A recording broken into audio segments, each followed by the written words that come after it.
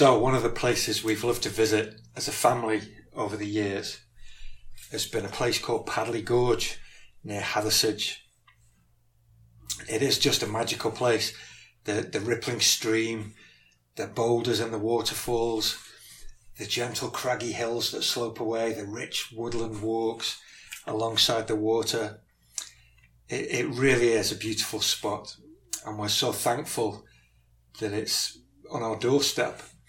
I would have so loved to have filmed this talk actually at Padley Gorge, but isolation and all that, it's best to be sensible and stay home.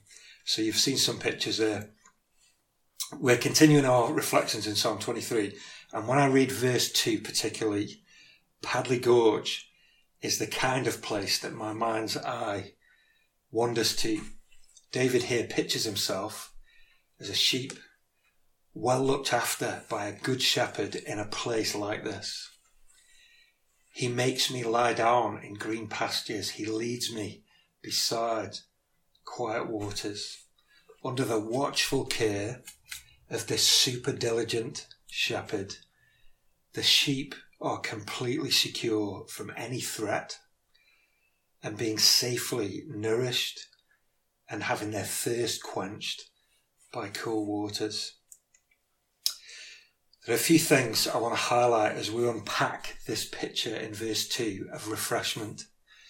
And the first thing I want us to notice is the shepherd's initiative in caring for the sheep under his protection.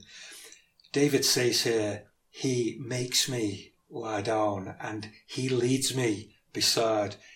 I don't think David had to say it in quite that way. And I think that implies that he's not just emphasising here that he's a very happy recipient of high quality shepherding. He's telling us this in this way to draw attention to the greatness of the shepherd that he knows.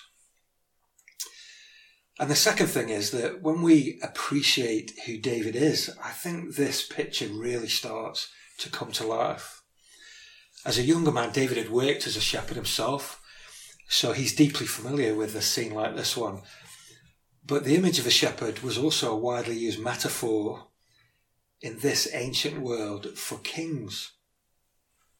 So one aspect of being a good king was the ability and the desire to protect and look after and provide for the people that you were king over and that were under your care. To be a good leader was to be like a shepherd. But I think that makes this psalm even more remarkable because having been a shepherd, David himself also rose to become the king of Israel. Psalm 23 is therefore written by the original shepherd king. And isn't it striking that as David looks around for a picture that might communicate something of the intimacy and refreshment of his own relationship with God, this is where he lands. Thirdly, I think all of this puts a particular spin on the picture of refreshment that David portrays here, because David isn't just describing a nice relaxing holiday here or a picnic at Padley Gorge. This is a man who has fought bears and wild animals to protect his own sheep. This is the guy who cut off the head of Goliath, the giant, after stunning him with his sling. This is the veteran warrior of bloody battles against the Philistine armies who were a constant threat and a thorn in Israel's side. When I think of David in that light, I'm thinking more of someone like a Mel Gibson in the film Braveheart, or a Bruce Willis in the Die Hard films, or Tom Cruise in Mission Impossible. The fact that this idyllic scene is being painted by such a powerful and dynamic king is very striking. I think what David is doing here, he's describing that for him to function as a man, for him to function as a king, for him to live his life effectively and to the full, he needs more than anything else to be inwardly refreshed himself first. And this is essentially his story. David is telling us that though his life has been hard at times, at the very core of his inner being, the loving, refreshing security that God has given to him has been the inward fuel that has driven his outward activity. Now, I hope that we've already been getting this idea that Psalm 23 is a kind of detox. And here's another aspect of that should be immensely helpful to us.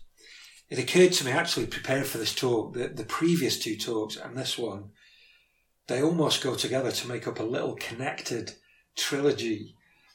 These words were written around 3,000 years ago, and yet they're so incredibly relevant to the kind of things that we feel even now in 2020.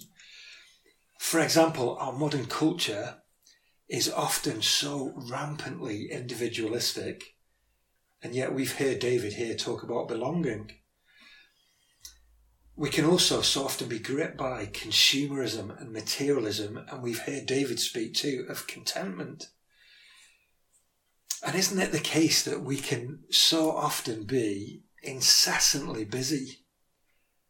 And yet here David, even as a tough guy king, speaks of his own personal need for and enjoyment of rest and refreshment.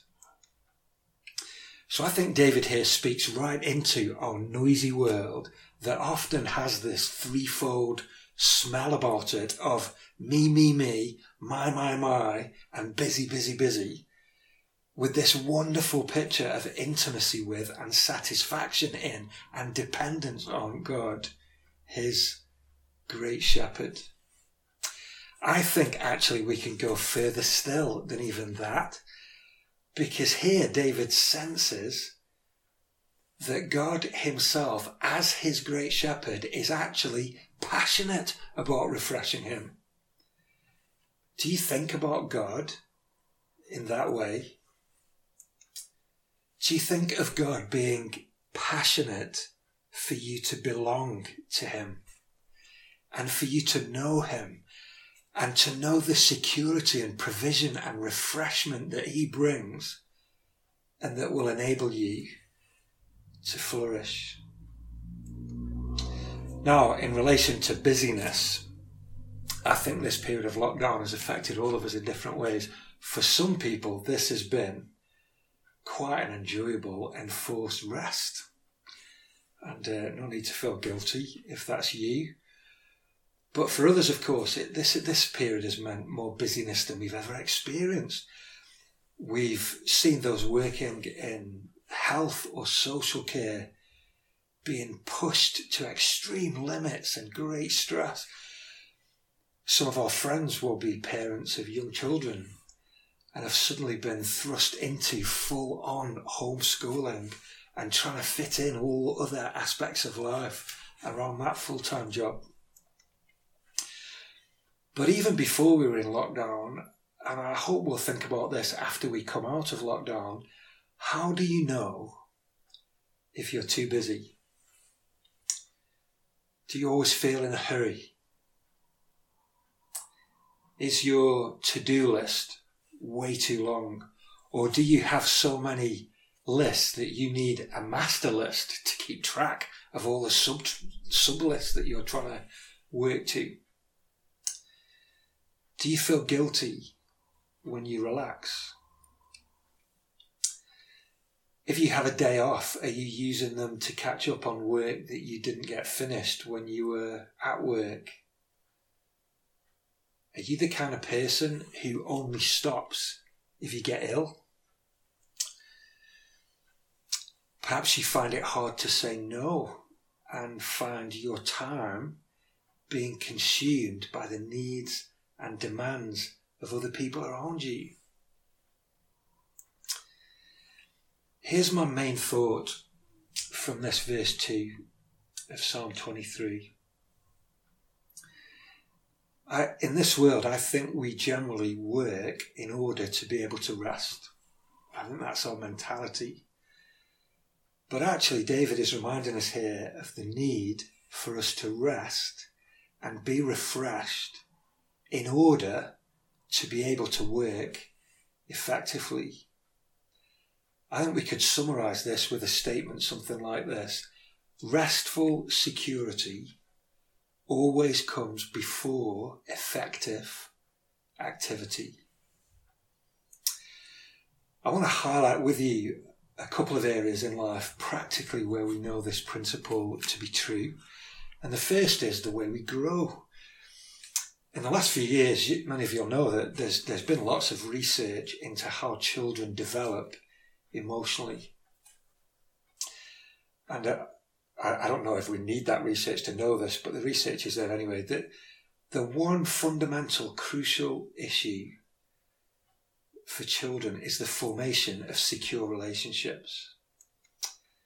We've always known that it's really important that children are loved and secure as they grow up so that they can develop into well-rounded and secure adults. If that solid foundation is dysfunctional or is missing in some way, it can have a profound effect on a person's whole life.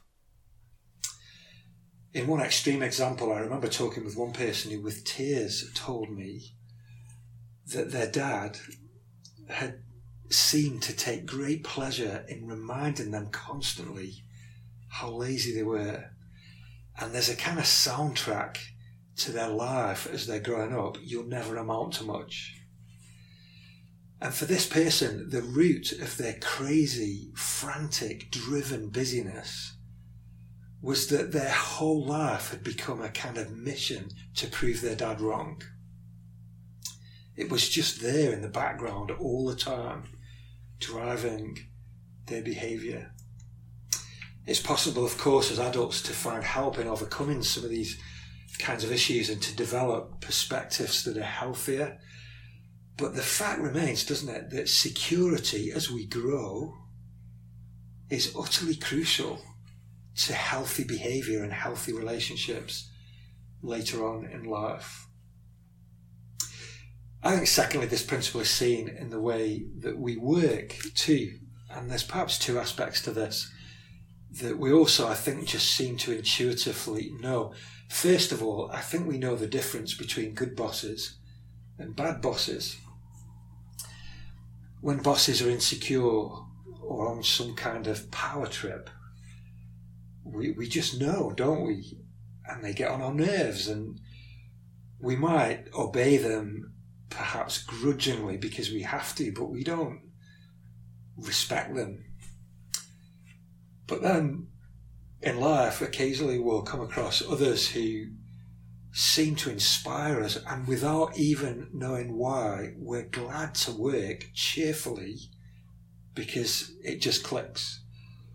What is it that makes us instinctively know the difference? A few years ago, an American author called Jim Collins wrote a great book called From Good to Great. And in this book, he tried to identify some of the things that might make a company really excellent in its performance. He had a whole team of researchers that helped him with this project, and they studied hundreds of companies, and they found some striking patterns. Lots of things, but one of the things was that the really great companies that they identified all tended to have leaders that were self-effacing and who were concerned primarily about the well-being of the organisations they served. So Collins and his team interviewed many people, lots of employees and staff in these businesses, and they concluded that when things went well, the good leaders were the kinds of people who gave the team credit. And when things went badly, they instinctively took the blame as if it was their responsibility.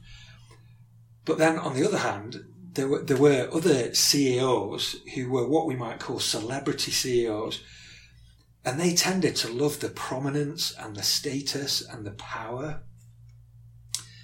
They loved to take the credit, but nothing was ever their fault.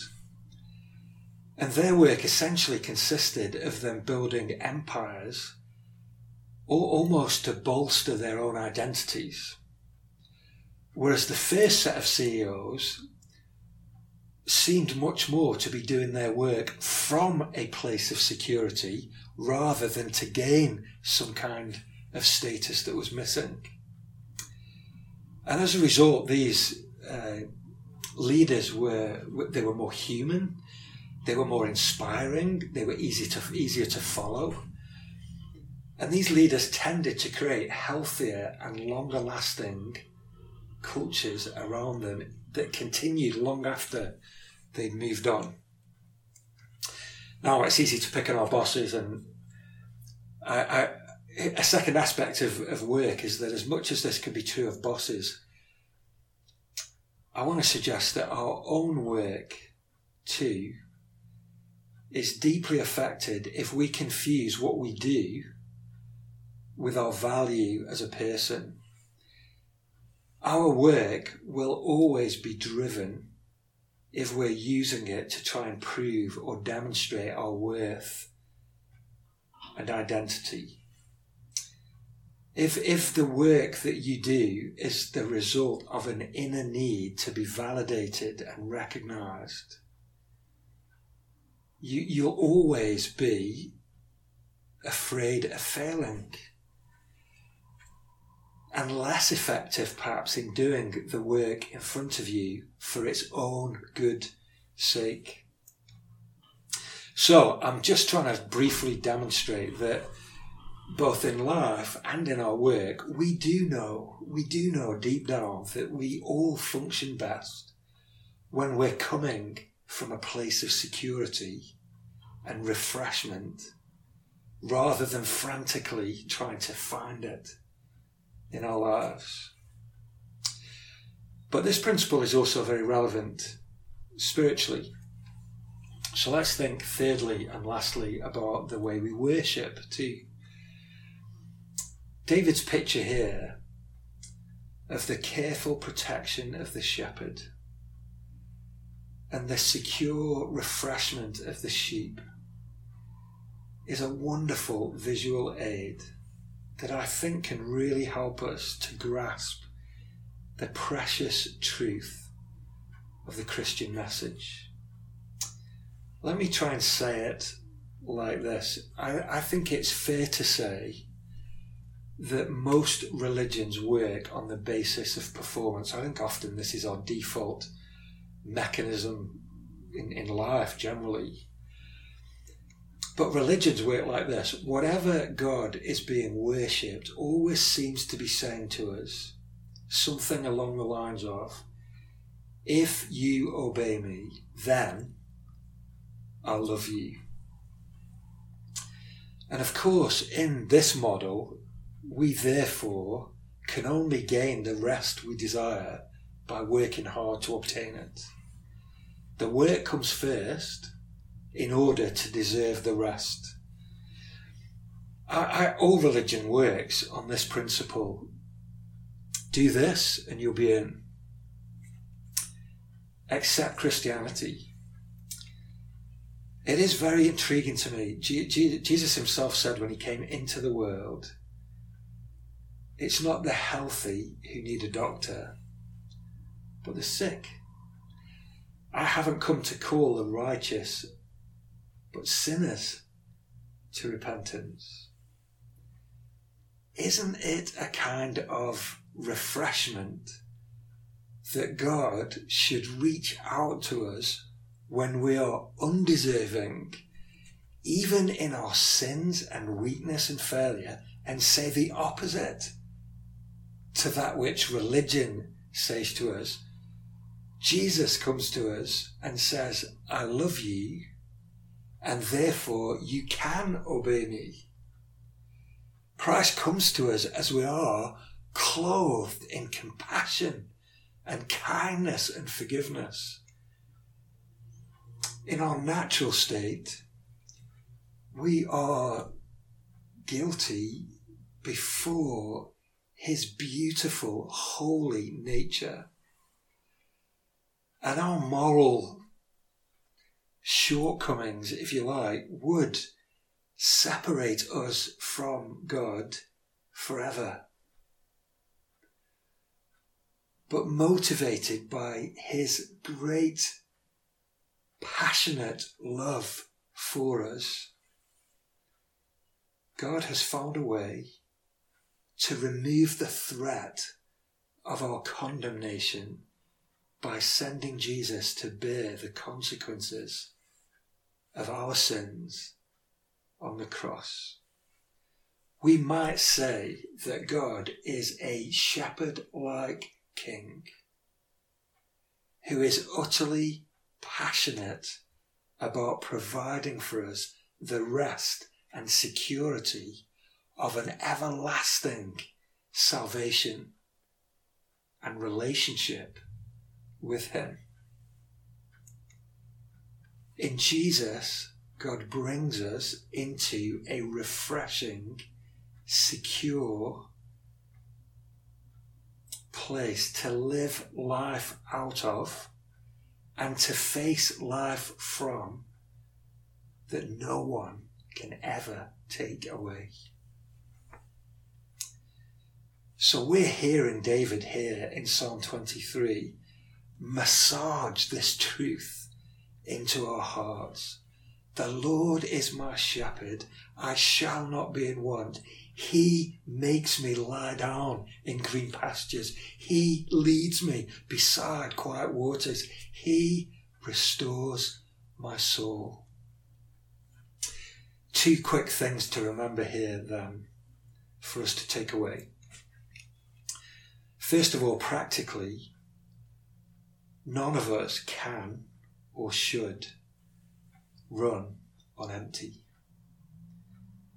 During this period and beyond it, please have a think about your level of busyness and try to make sure that you are balancing that with getting good rest, so that the things you then do are coming from a good place rather than coming from an empty, bad place. And spiritually, don't fall into the trap of working in order to get rest. Rest in order to work. Trust in what Jesus, the heroic and passionate shepherd, has done for you through his death and resurrection.